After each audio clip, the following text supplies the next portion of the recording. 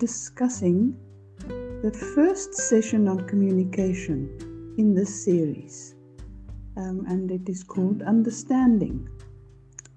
You don't understand me. Have you ever heard these words? Or have you ever said these words to someone? Today we'll begin looking at an important ingredient of a fulfilling marriage, and that is understanding. Good communication in marriage requires that a couple seeks to understand and to be understood. The couple who seeks to understand each other will value at least 3 important T's. The first one is time. This is a rare commodity these days.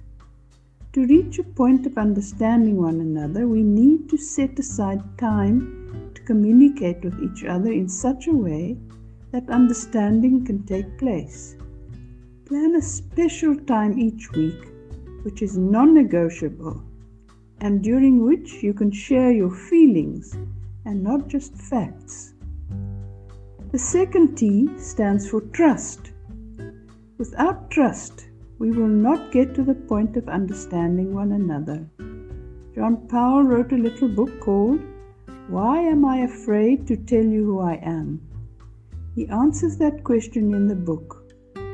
I'm afraid to tell you who I am because you might not like who I am, and that is all I've got. We need commitment to be able to trust.